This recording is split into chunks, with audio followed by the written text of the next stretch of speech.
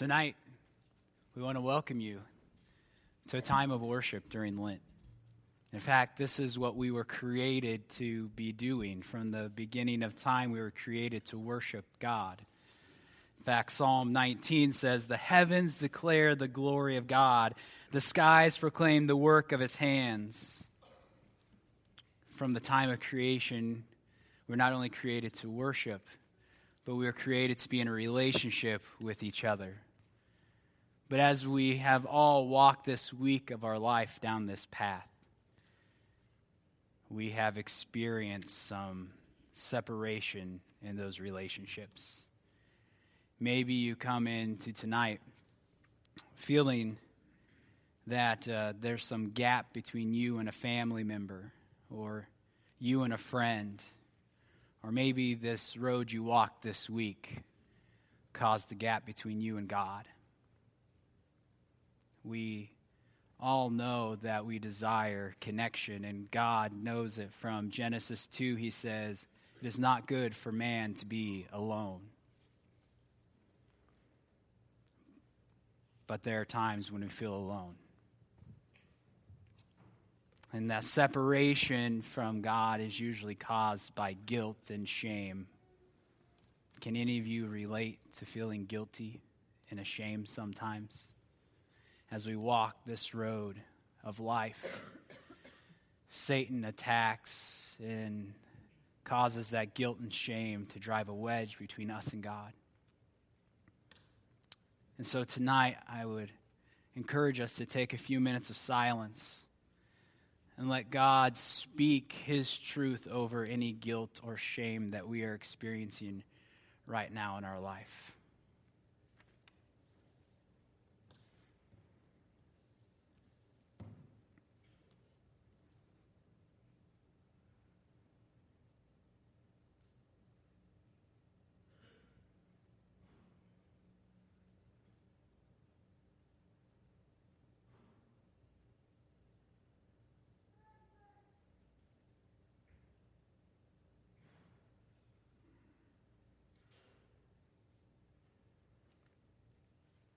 And it is good for us to confess to God. And there's going to be a prayer up on the screen. If you would please join me in reading it.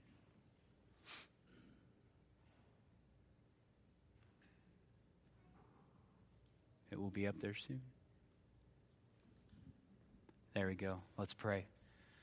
Lord God, I have not lived the way you want me to live. I have not loved you with my whole heart, and I have not loved my neighbors as myself. I have sinned in thought, word, and deed. Please forgive me. I lay my sin at the foot of the cross. In Jesus' name. I am so thankful that God did not leave us covered in guilt and shame, but that we are covered with the blood of Jesus at the foot of the cross. And the words spoken tonight that Jesus spoke to the man right next to him is the words that are spoken to you. Today, you will be with me in paradise. Let us worship God tonight with that truth and that understanding, knowing that one day we too will be with Jesus in paradise. Would you please stand?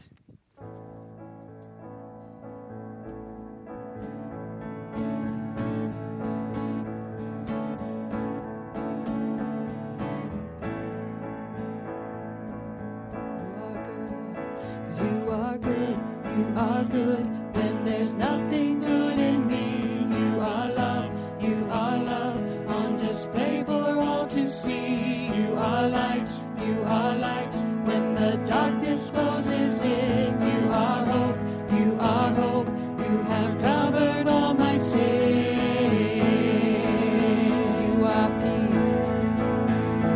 You are peace, you are peace when my fear is crippling. You are true, even in my wandering. You are joy, you're the reason that I sing. You are life, in you death has lost its sting.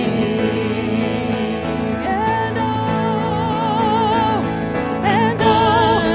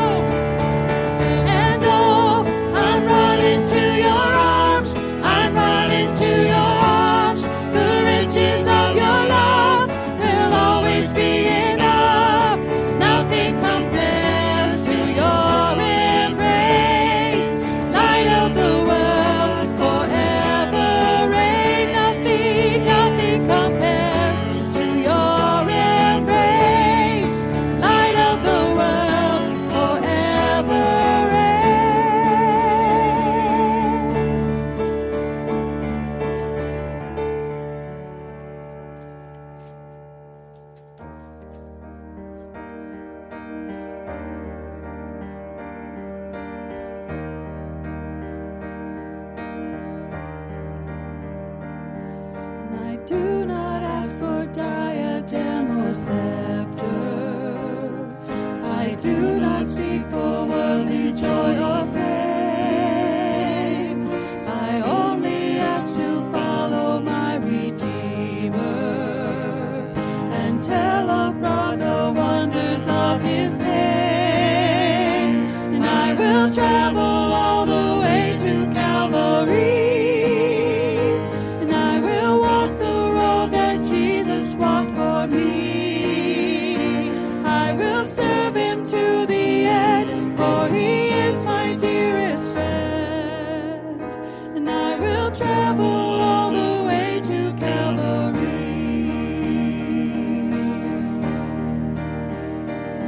And I know the path he trod is never easy. It cost the Son of God his precious blood. It leads unto the cross of nameless anguish, but ever climbeth upward unto God. And I will travel all the way to Calvary, and I will walk the road that Jesus walked for me. I will serve him to the end, for he is my dearest friend. And I will travel all the way to Calvary.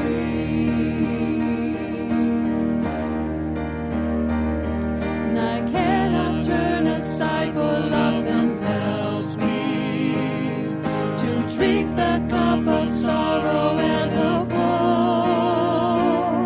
But mingled with those tears I find the comfort, the peace that only Jesus can bestow. And I will travel all the way to Calvary, and I will walk the road that Jesus walked for me. And I will serve him to the end, for he is my dearest friend. I will travel all the way to Calvary.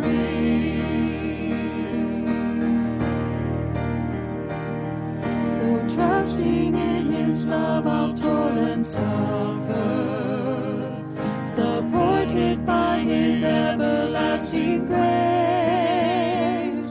until at last I rise complete, perfected, transformed to look upon his blessed face. And I will travel all the way to Calvary, and I will walk the road that Jesus walked for me.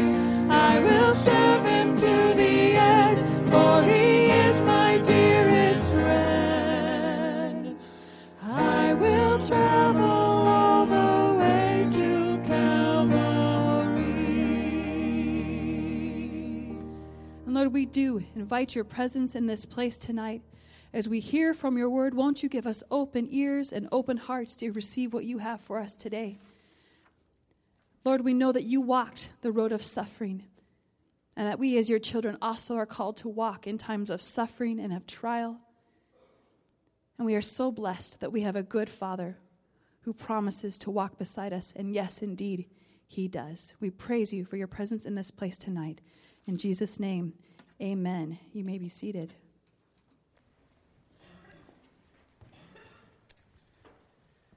So it's only been a week since we started walking the road marked with suffering, and I'm just going to share, it's already weighing heavily on me. So my wife Mary and I were talking about this last night, and I said, so far, in my experience of this, here's what I've got, a whole bunch of questions. I said, I think I could probably write an entire message, and the whole thing would be nothing but questions. And she said, I don't think you can get away with that. So I only have one main question tonight I'm going to ask you to focus on, and it's the question, how do you respond to suffering? And this is not the kind of suffering that's like a generic, abstract, out there kind of suffering. How do you respond to personal suffering? How do you respond when you suffer? That's what I want to think about for the next few minutes. And I've been thinking about different responses that I've had. One response to my personal suffering is anger and bitterness. I become mad. I get mad at God. I want to blame somebody, blame myself for mistakes I've made, blame the people around me, blame God for not intervening. Anger and bitterness is one reaction I've had to my suffering. Another one is kind of fatalism, kind of a passive acceptance, but not always so passive, sometimes more like grin and bear it, or just bear down and try to get through it, or maybe even be the martyr and say, okay, well, if I'm going to suffer, I'm just going to really get into it and let it impact me. Another response that I've had is withdrawal, like just deny it, say it's really not that bad, and just pull back from God, from other people, pull back from the suffering. And then in some days I have this attitude of I want to fight back. I want to do everything I can. I want to figure out everything. I want to fix it. I want to get in there and deal with it and hopefully conquer it or overcome it. I don't know if you've ever had any of those kind of responses to your personal suffering, or maybe some others. I came across a very interesting article. Someone turned me on to Kate Bowler, who is a theology professor, and she recently had to deal with the question, how do I respond to suffering? And someone sent me a great article. If you're interested in following up, you can Google this. It's called Death, the Prosperity Gospel, and Me, is the title, by Kate Bowler. This is how it starts. On a Thursday morning a few months ago, I got a call from the doctor's assistant telling me that I have stage 4 cancer. The stomach cramps I was suffering from were not caused by a faulty gallbladder, but by a massive tumor. I am 35. I did the things you might expect of someone whose world has suddenly become very small. I sank to my knees and I cried.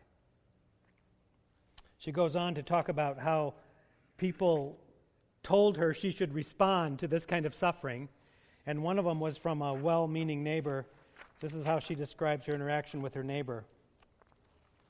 The neighbor came and knocked on the door and told my husband that everything happens for a reason. I'd love to hear it, my husband said. Startled, the woman said, "Pardon me?" "I'd love to hear the reason my wife is dying," he said in that sweet and sour way of his. My neighbor wasn't trying to sell him spiritual guarantees, but there was a reason she wanted to fill the silence around why some people die young and others grow old and fussy about their lawns. She wanted some kind of order behind the chaos. Ever have that reaction to trouble and suffering? Give me some order, make some sense of it. One of the most endearing and saddest things about being sick is watching people's attempts to make sense of your problem. My academic friends did what researchers do. They Googled it. They came up with all kinds of answers. Basically, their response was, you can know your way out of cancer. I also can hear what my hippie friends said, their attempts to find the most healing kale salad for me. I can eat my way out of cancer. Or if I to follow my advice of my prosperity gospel friends, I can positively declare that cancer has no power over me and set myself free. The most I can say about why I have cancer, medically speaking, is that bodies are delicate and prone to err. As a Christian, I can say that the kingdom of God is not yet fully here, and so we get sick and we die. She's got some other interesting things to say about how to deal with her personal suffering. I wanted to share two more thoughts from the Gospel of Luke, from the two men who were hung on crosses next to Jesus. They had a response to personal suffering. They each responded very differently. I'm going to read the story. You listen to hear how each of the criminals beside Jesus responded differently to their personal suffering. This is from Luke chapter 23, starting with verse 32. Two other men, both criminals, were also led out with him to be executed. When they came to the place called the Skull, they crucified him there along with the criminals, one on his right, the other on his left. The people stood watching, and the rulers even sneered at him. They said, "He saved others. Let him save himself.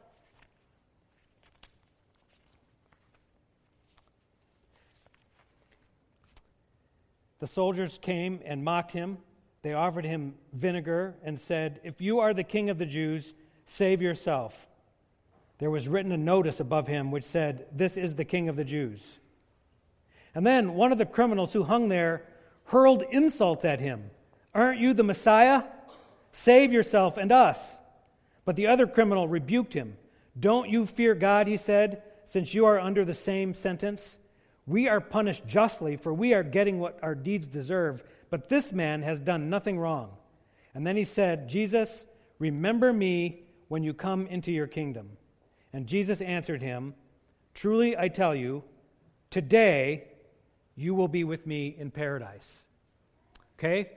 Two distinct reactions to personal suffering. The first one, bitter, angry, accusing, crying out, cursing. "Fix my problem. You saved others, why don't you save us?" His concern is that God would reach down and do something. In fact, he seems somewhat entitled to it. "God, I deserve for you to come and fix this."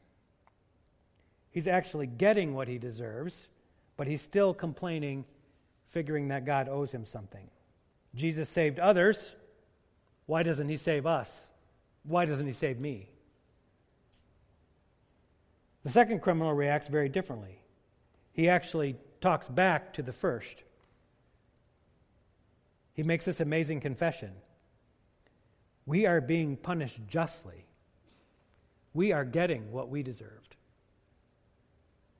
But this man has done nothing wrong. His response to suffering? Repentance. Getting what we deserved. He's done nothing. His response in personal suffering? Trust. I trust that this Jesus hanging on the cross between us is going to do something about this. He turns to Jesus and he says, "Remember me when you come to my kingdom." I think that's a call. Be with me. He wants Jesus to be with him in his suffering. And Jesus turns to him and says, "Truly I tell you, today you will be with me in paradise." Jesus is saying, I'll be with you. You'll be with me. When you are dealing with your personal suffering, do you trust Jesus? Trust Jesus when your plans unraveled, when your well-ordered world gets all jumbled up. Trust Jesus when order and control disappear, the things you thought you had control of, no more. Trust Jesus. Trust Jesus when the suffering isn't removed, when it continues. Trust Jesus when the suffering isn't explained. Don't know why you're suffering. Trust Jesus even if it seems like the suffering is more than you can bear. You can't endure anymore. Keep trusting Jesus. Even if the only thing to be said is, the kingdom of God is not fully here yet, but I still trust you. I trust you to be with me. This is what Kate Bowler decided in her battle with cancer. She decided she needs to trust. This is what she says. "Cancer has kicked down the walls of my life. I cannot be certain I will walk my son to his elementary school someday or subject his love interest to cheerful scrutiny. I struggle to buy books for academic projects I fear I can't finish. For a perfect job I may have to give up. I've surrendered my favorite manifestos about having it all and managing work-life balance and maintaining my potential. I cannot help but remind my best friend that if my husband remarries everyone will need to simmer down on talking about how special I was in front of her. I have decided that I need to surrender. Cancer requires that I stumble around in the debris of my dreams I thought I was entitled to, and plans I didn't realize I had made. She decided she needed to surrender and trust that in the middle of this suffering, Jesus is still with her, and that's enough.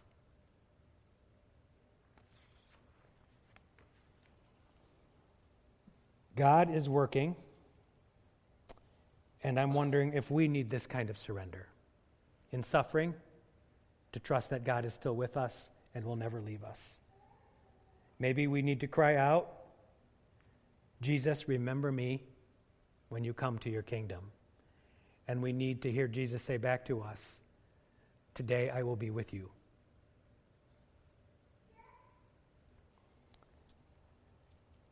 So we want to invite you to spend a few moments reflecting on that and your reactions to personal suffering and what Jesus might have to say to you about that. In a few moments, we'll give you the opportunity when you feel like you're ready to come forward and receive anointing.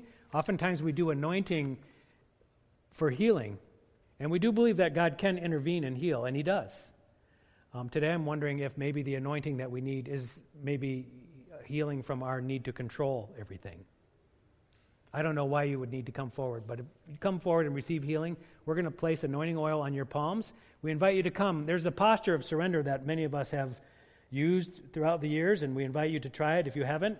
It's turning our palms up as opposed to like grabbing a hold of things. We like to be in control. If you come forward for anointing, we'd like to invite you to come with your palms laid forward, and we'll anoint you with the oil and with the promise that Jesus gave us that he is always with us.